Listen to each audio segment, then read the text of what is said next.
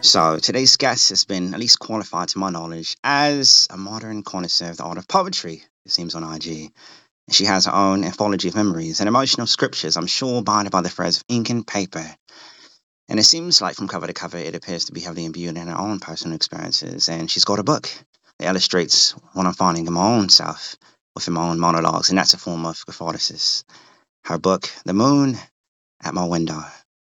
The title holds will be all string along during such moments in the night. So let me introduce you, the author, poet, actor, and dancer, Asha Ponnachan. Did I get it correctly? Yes, you did. Thank Good. you. Yeah. I Hi. was going to say Poonichan, but I didn't see two O's, so I'm thinking Pon. So Yeah, typically, yeah, I abs try to be that's correct. respectful for that. Yeah. So when it comes to poetry, perhaps first let's delve into your background and perhaps the catalyst behind your passion for the love of poetry. I mean, did it start from your childhood or sequentially did it become more of like an affinity throughout high school up to your adulthood, like most of us acquire such the hobby?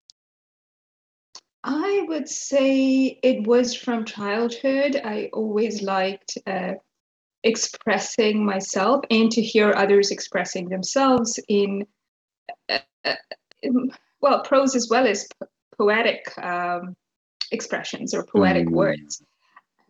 I like rhythm, and I found it easier to remember things if there was some sort of musical element to it, if there was mm, some rhythm to it, if there was some meter to it, and all of those things just happen to fall within the parameters of poetry. I also found that the language used in poetic expression is mhm. far more elaborate and emotionally succinct, as opposed to people just conversing in regular language. Yeah, I mean, poetry definitely, is quite an emotive output for all of us. I think that when it comes to at least the distinctive nature of it, I suppose it started back, a long time ago. I suppose you can record back all the way, I think, to the 19th century. Obviously, when it comes to like William Shakespeare and other poets in due time, I suppose, opposed to just chatting about emotions amongst one another, I guess it is a good way to illustrate a great deal of one's, thought process between love and other forms of very complicated uh, experiences, whether it's trauma, death. So it's great to at least kind of know that there's people that still, at least from that time up to this date, embrace the aspect of what poetry means to others. I mean, obviously, when it comes to like music and things like that, that's a good question. Now, music, however magical it may be, given that if it's all about rhyming and storytelling, do you think there's a distinction between perhaps storytelling and being more, I suppose, superfluous when it comes to emotions? Or do you think poetry encompasses more than just emotions itself, whether it's through music or theater? Oh, poetry does encompass far more than emotion. Just Hmm. like any literary genre or any Hmm. genre of storytelling for that matter. Even if you're doing a dance, it's essentially telling a story. It could Mm. be a contemporary story. It could be a traditional story. If you're acting, it can be a mockumentary, a documentary, Hmm. or fiction, but you're telling a story. Any which way you look at it, even in this conversation that we're having right now, we are telling a story. We're telling a Indeed. story about why we're here, what poetry is, and what it means to each of us, and what it potentially could mean to others. Indeed. It reminds me of, because neuroscience is definitely my wheelhouse, and I always try to vaguely relate a great deal of, I suppose, the meticulous efforts of any aspect of poetry or any other knowledgeable aspect of life to neuroscience. And I think about when people say, well, don't judge. And you think about when you're taking a step, from the moment you take a step, depending on your muscle fibers and how, you extend your legs, you're judging on how to step, how to press, what particular platform you're pressing on, whether it's cement, wood, carpet, and then you've got nerve signals that send impulses through your legs to assess how much pressure to apply, given, how much you weigh and overall health. So when you think about poetry, it's not just about discussing love or even necessarily storytelling, because when it comes to words like love, it's subjective. And obviously, we could talk about love as far as like the love for family, the love for friends, or even in relationships. And it becomes a bit of a weighty topic that I think people assume that stereotypically that's what poetry is all about. Love Hmm. all the Hmm. time. Hmm. And though even when it comes to other, I suppose, irregular aspects of maybe the human experience. Based off a lot of your captions, it seems like a great deal of your lines are held through different types of analogies.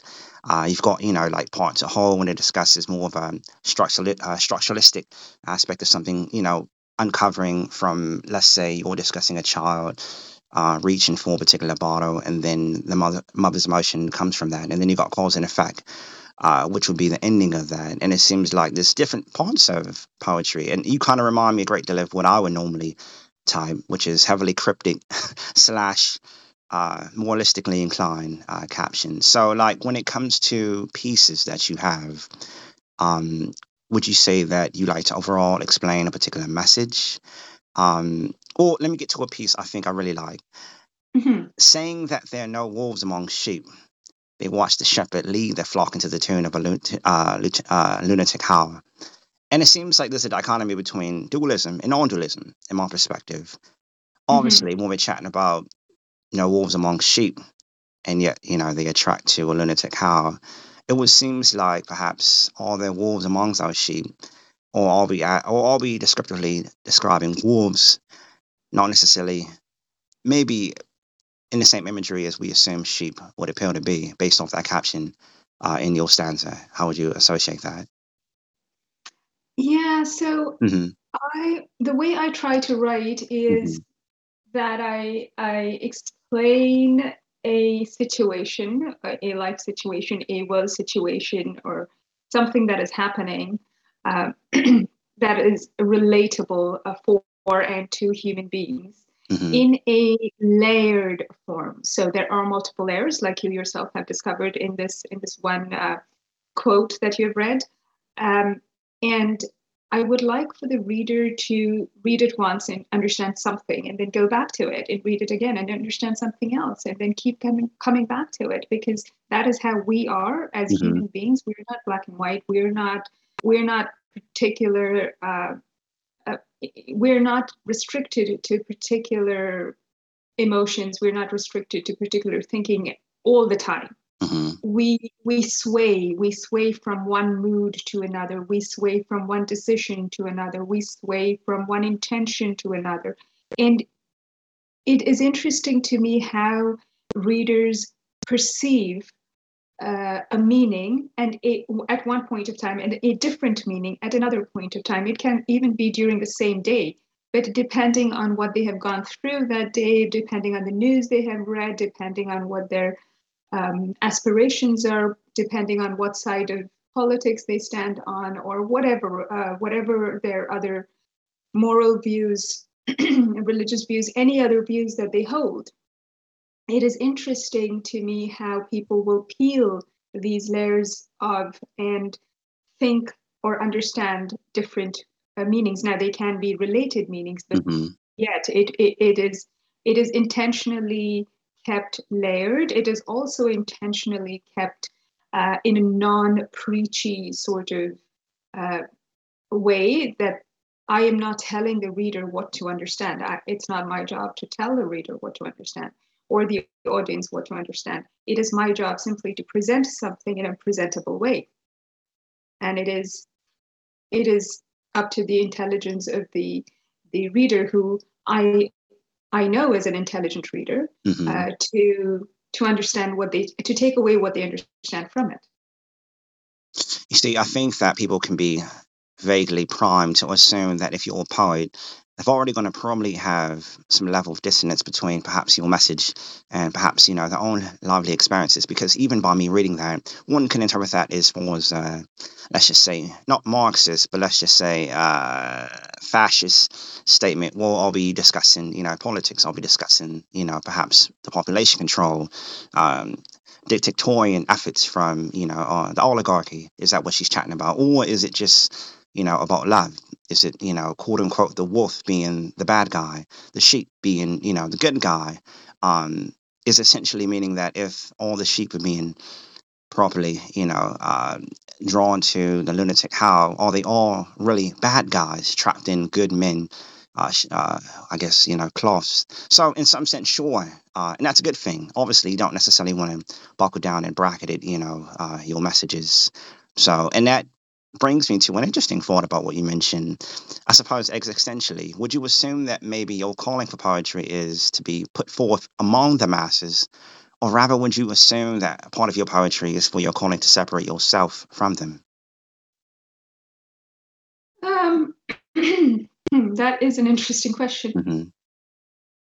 I don't think I'm either. I don't. I've never felt. I will answer this by answering another question that I was Hmm. asked recently. Somebody asked me where home is, and to me, home is a concept that I don't understand. I have always been a third country national, Hmm. so I have always been befriended and part of a community wherever I live. However, I am never one of any. I Mm. am never part of us. I'm always part of. I'm always someone. I'm never part of us. But Mm. that does not mean that I'm not included. I am included in community programs. I am included Mm. in hanging out in gatherings and so on and so forth. So I am neither an insider nor an outsider. I just am. I am maybe the fly on the wall. I don't know. That might be the closest um, an analogy that I can draw at the moment. Who has a talent for illustrating what she sees, and and then she does, and people read it. Thankfully, then it's up to them to understand. But I think my calling is more in doing than just being. It is more to show, to give voice to something, to everything. Mm. Give voice to injustice, to give voice to, so the sheep in those in that quote, whichever way you see it, whether it Mhm. is in the political sense, which literally is happening across the world at the moment, or whether it is in a moral sense, Mhm. that also happens. In any which way, it is injustice. So, however a person draws meaning out of it based on their own experiences, based on their own life and their own being, it will always come down to there is some sort of injustice that is happening Sure. from that quote. And in that case, it is my job to to illuminate the fact that there is injustice happening. Mm. That would be quite the promising endeavor. Hopefully, we could all, accompany ourselves with, especially in this day and age. Well, poetry, I don't want to say seems to be, rather bit of a vestigial form of literature. I mean, you've got those quote unquote insta poets that has been slightly popping up. I mean, there's been a documentary on that as well regarding, sort of like music, when it comes to quote unquote, I assume what Gen Y, Gen Z, that discusses, what is poetry really amongst today's particular generation? Is it just people writing cute lines online discussing quote unquote, immorality amongst love and amongst each other? Do people really even take pride amongst past poets, past poetry, legitimate, I suppose, uh, acclaimed poets? Now, a good question will be for you that, with that being said, some can say, well, there's really no poetry police. Who's to say that there isn't a poet out there that's more refined and more dignified than Langston Hughes or William Shakespeare? Why couldn't someone of the new generation be as revered as those in the past? After all, if it is subjective and not purely objective, we're still discussing very relativistic, options on life, opposed to a different time zone back then. So is there a certain standard in poetry to revere each other, or do you think there's really going to be iconic figures that never really got ever going to be superseded amongst common generations of today?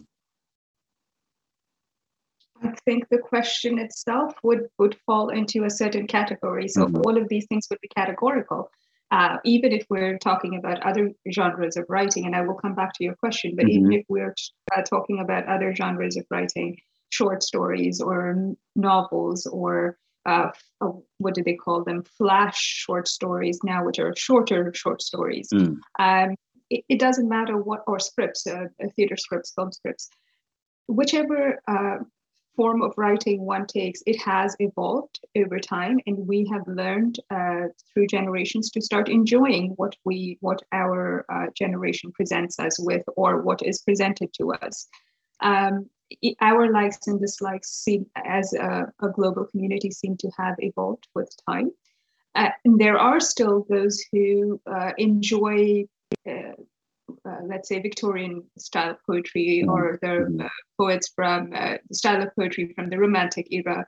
I don't think there is a right or a wrong. It depends upon what a person enjoys, and again, depending on your mood, that can change. The kind of music we all listen to can change from the morning till evening. At night after work, you might want to listen to something that helps you wind down, as opposed to in the morning, you might want to listen to something that is peppy and picks you up, kind of thing. So it really depends upon the category that one wants to follow.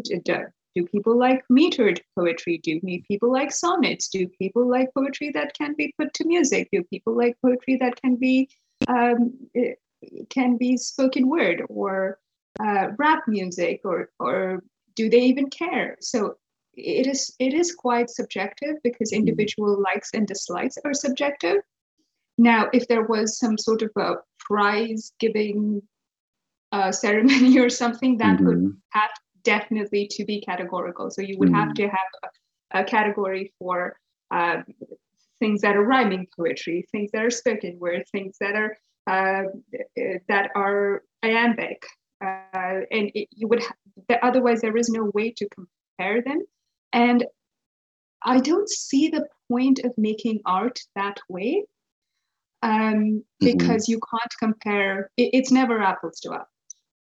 It's not like a mathematical formula where you have. It would seem more schematic to assume that in one way you can manipulate not necessarily the meaning of art or poetry itself, but I think people generally want to believe that the primal instincts of poetry was initiated through emotion. And I think some would assume that if even spoken word, like if someone gets up and reads something heavily dramatic in a very lengthy process, sure, I suppose it could, tap the heart of many. But I do think that if someone says, "Oh, it's too long, it's too dramatic," I don't get it.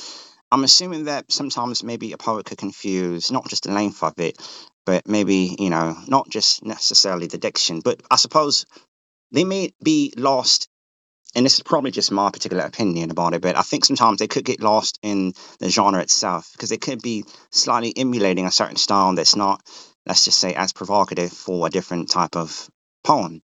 Do you think there's some confusion between what to write opposed to how to write it? Because one can be incredibly emotional and just discuss certain aspects of love in a very highly illustrative manner, but then it becomes so detailed oriented where it loses its essence in the nature of the beast, which would be perhaps the commitment, um, the notion of relationships. Is there a certain distinction you've got to make, or certain levels of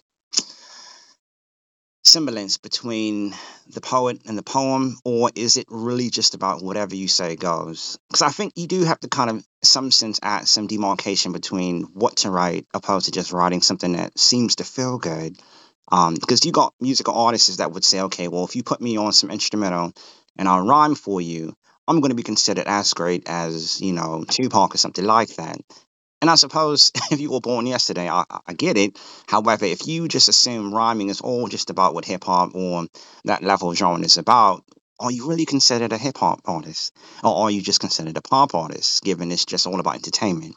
So do you think, as far as like, poets, are some really just emulating each other through different levels of convoluted aspects of, I guess overtly wordiness? Or do you think it is up ultimately to the reader to decipher those differentiating properties of poetry?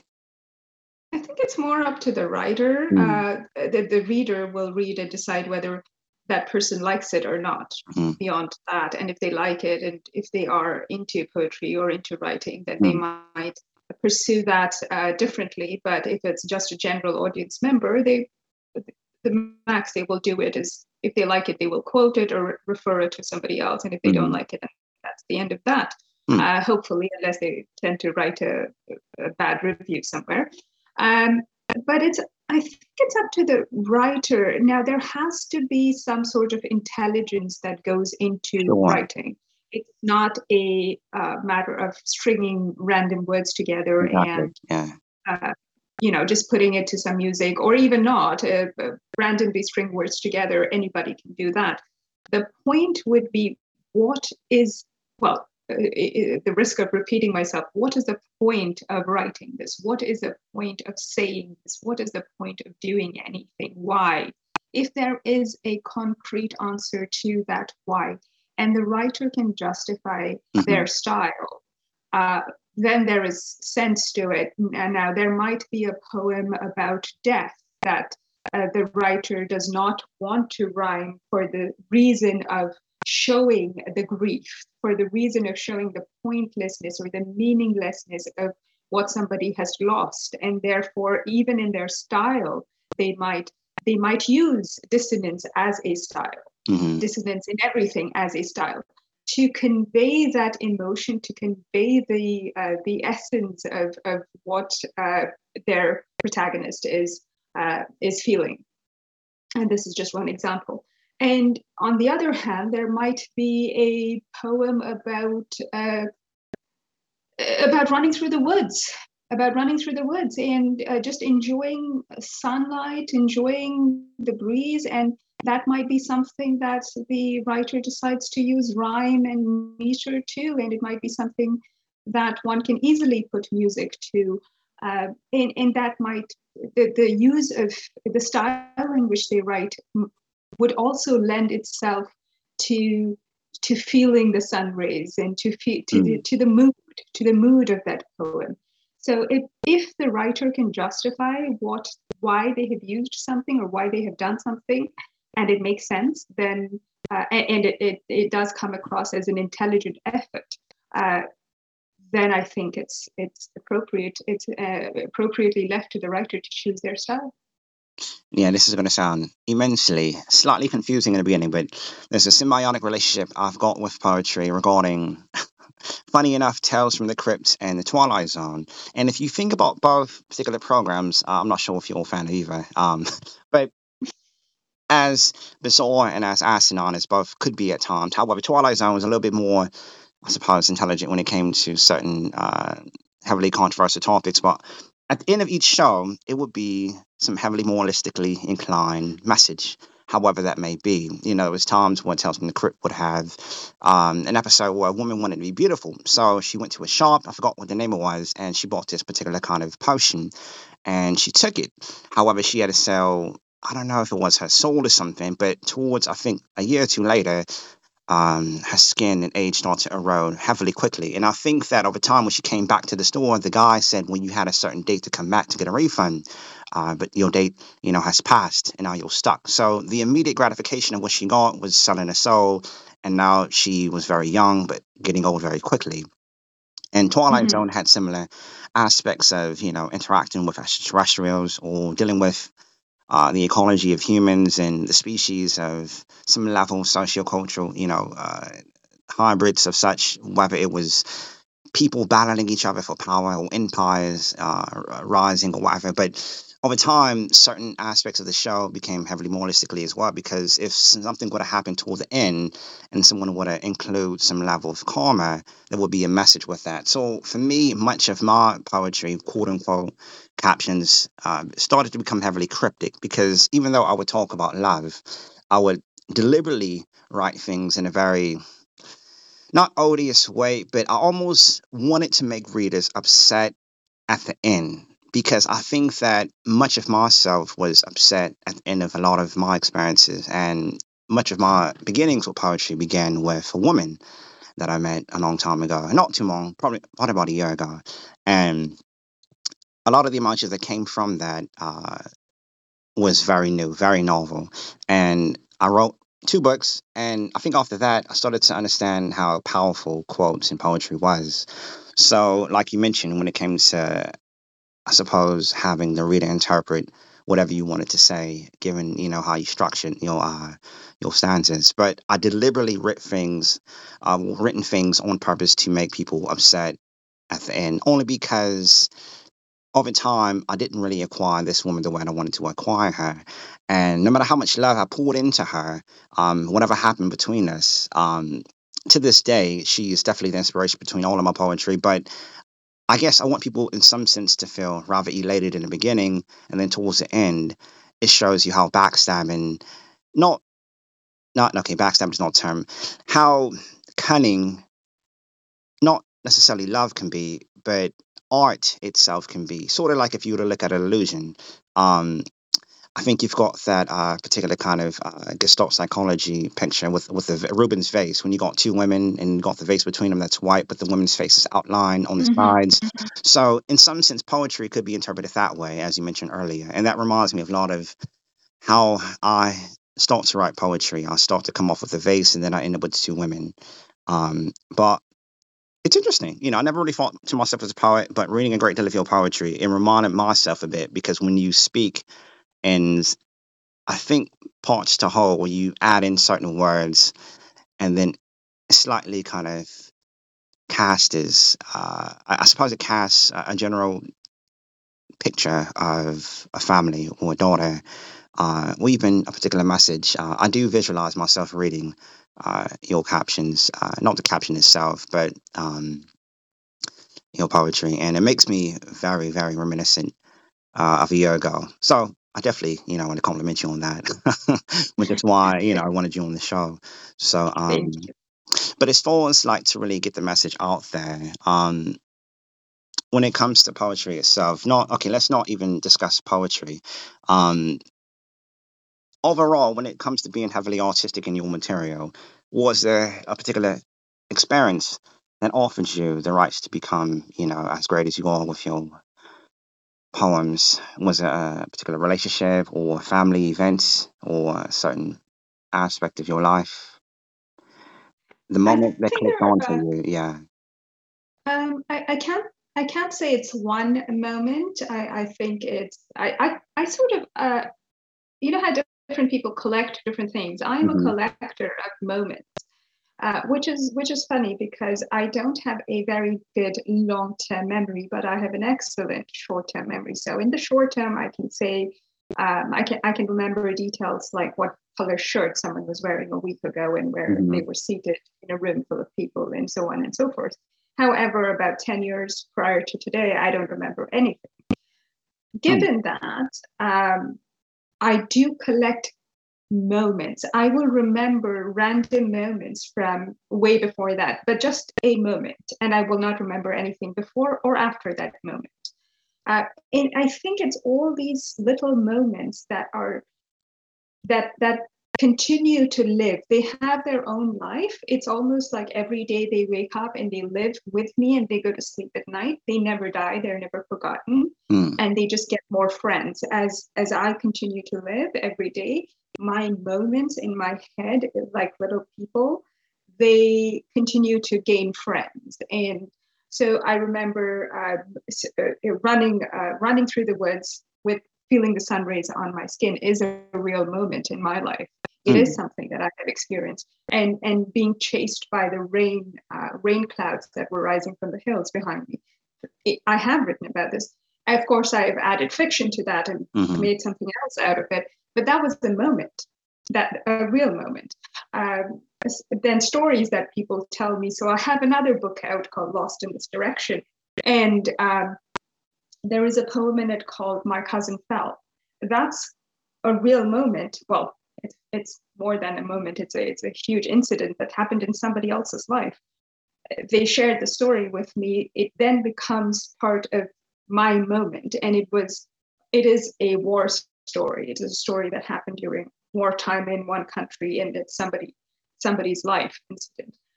Of course, that incident changed their life, but when they shared the story with me, that moment changed me as a person in understanding the gravity of pain that people go through, and yet humanity survives. Truth and goodness in humanity continues to survive, granted in a much smaller scale than evil does, but it still does. And I think that is tenacity of the human spirit, that we still find goodness within, somewhere within ourselves, somewhere within somebody else, in spite of all the evil that we experience. I have experienced, so there is a poem in the first book, the one that you mentioned, The Moon at My Window. Oh, sorry, The Moon at My Window. So when I was a child, my room had this huge window, and outside this window were two buildings, but in between those two buildings was a piece of the sky which I would stare at every morning and every night.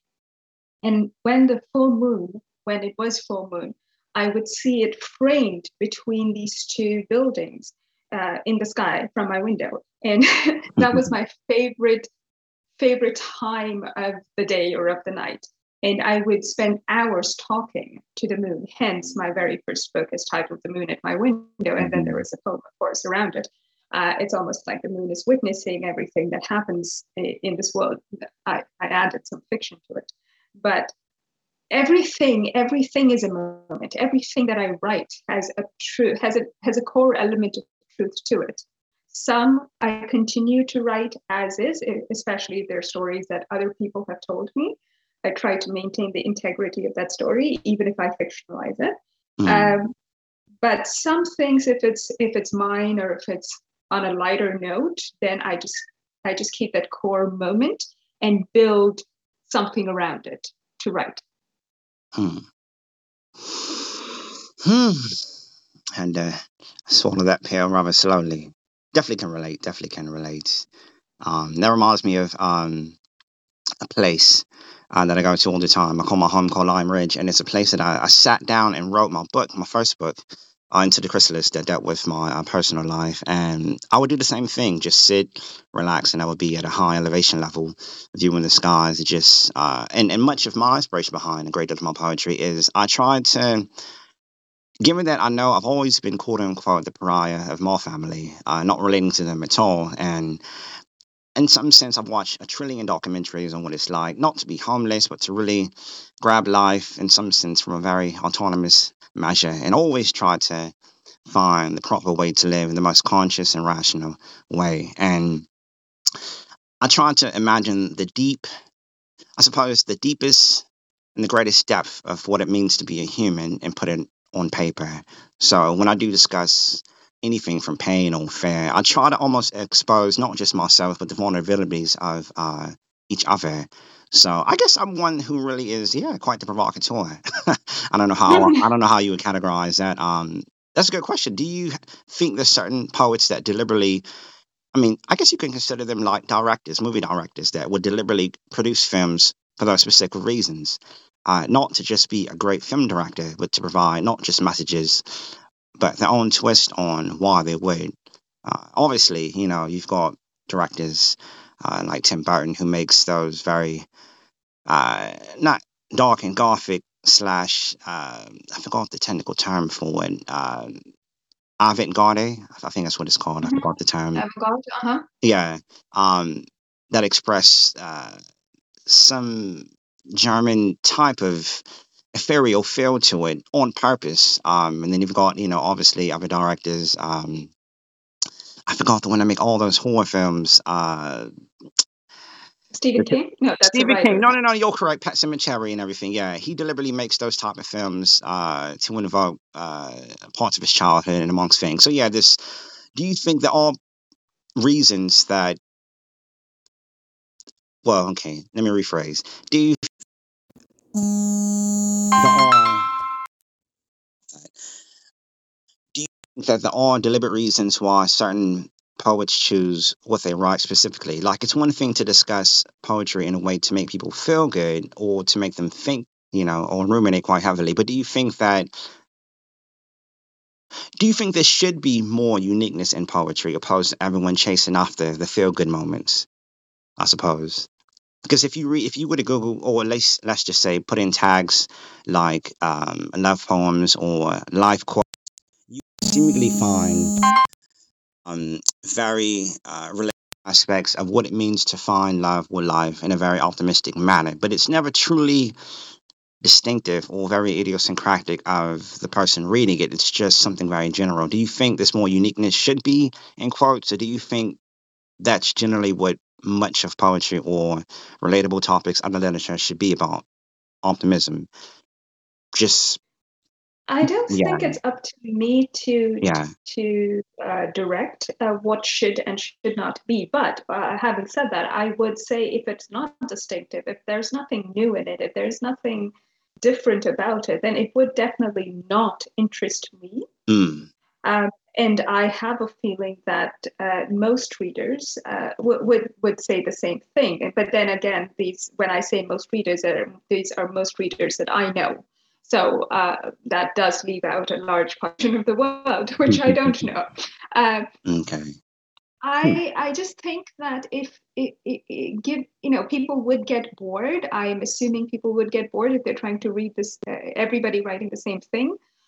Also, if there was no uniqueness, being a marketer, also a marketing professional, Mhm. I would question the logic of being able to market it and to being able to popularize it if you want your content to be read.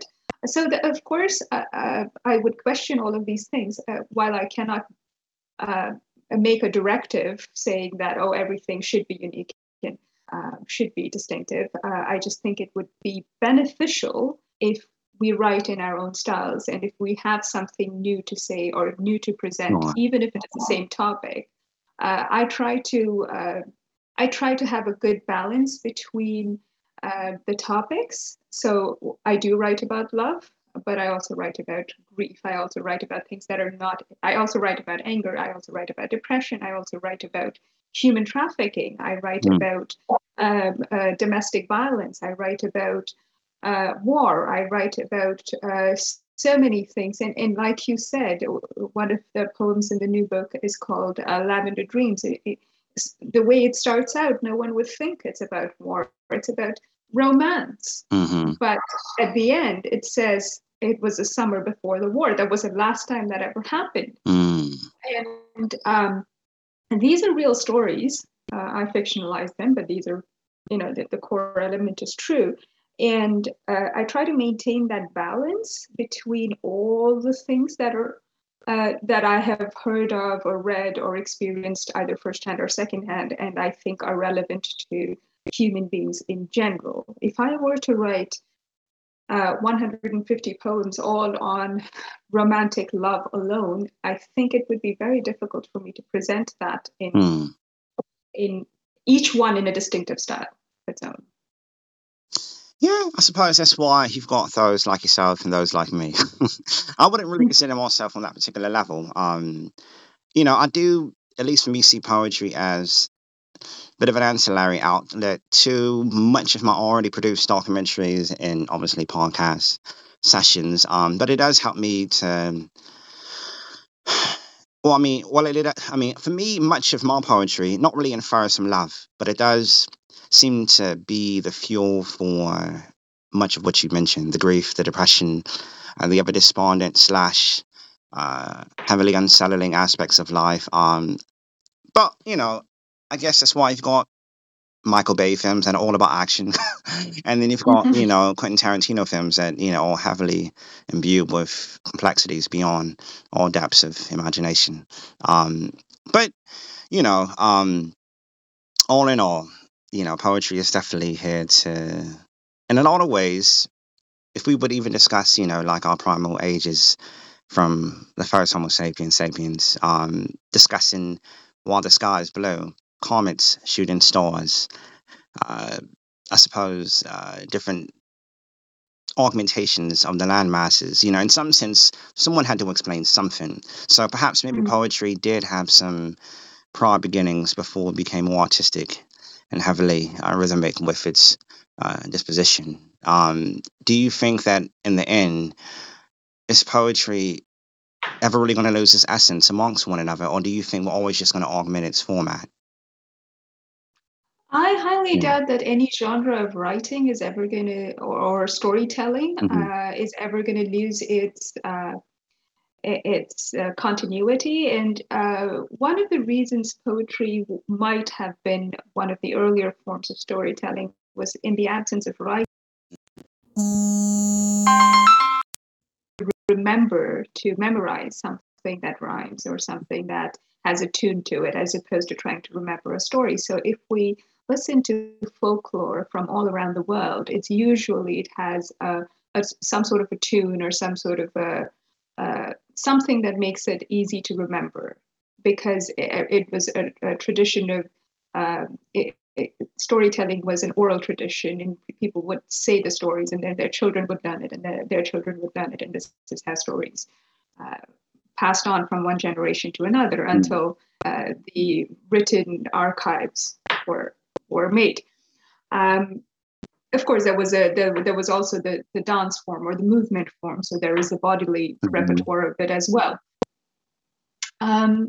So considering that it has sustained its presence even with the written form, with in all the forms that it has evolved, I highly doubt that any form of storytelling will change, even in the IT world, in the corporate world. If you see a content writer is their main job in terms of marketing is to tell the story of the brand, to tell the story of the person, to tell the story of the company or the product.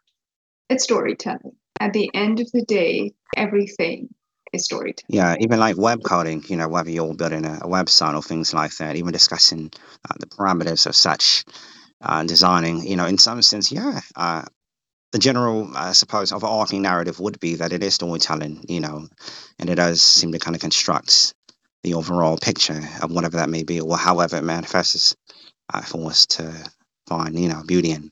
So it's been interesting, very, very, I suppose, refreshing discussion. Obviously, the discord between poetry and modern generations, have to be met quite firmly. As far as Insta poets and things like that, it is what it is. It's 2022, and we've got to find more pleasure in just embracing ourselves. And I think that essentially that's what poetry is really all about: embracing the deepest and darkest aspects of not just what it's like to be a human, but perhaps engaging and becoming more interoceptive and introspective on believing this much more than just words on a paper, but in some sense, maybe taking your artwork and changing lives with it. Perhaps somebody, I'm sure, has read it and said, "Okay, I'm going to make a decision today," and this poem definitely reminded me of a decision I've got to do.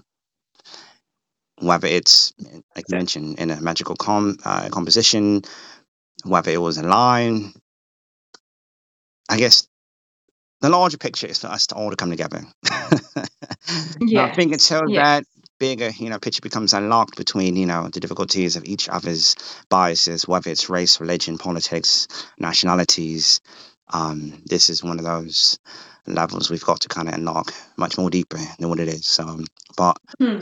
time is definitely running a little short for me, but I definitely embrace and appreciate your presence. It's refreshing. Um, Perhaps you can provide your IG or other information you would like to so people can get a grip on it once they listen to this particular session. Oh, thank you very much. Yes. Mhm. So my Instagram handle is Asha Ponnachan. I'll spell that out. It's my name, ASHAPONNACHAN. All information about me, my poetry, other forms of writing, and my books are there. And thank you, Andre, for having me on this podcast, on this episode. Indeed. It's always great to have not just a new topic, but the novelty is always going to be, embedded in our interest to learn much more and be more instinctive on being human. So, with that being said, thank you again, and I'll chat to you soon, Asha. Thank you. Bye for now.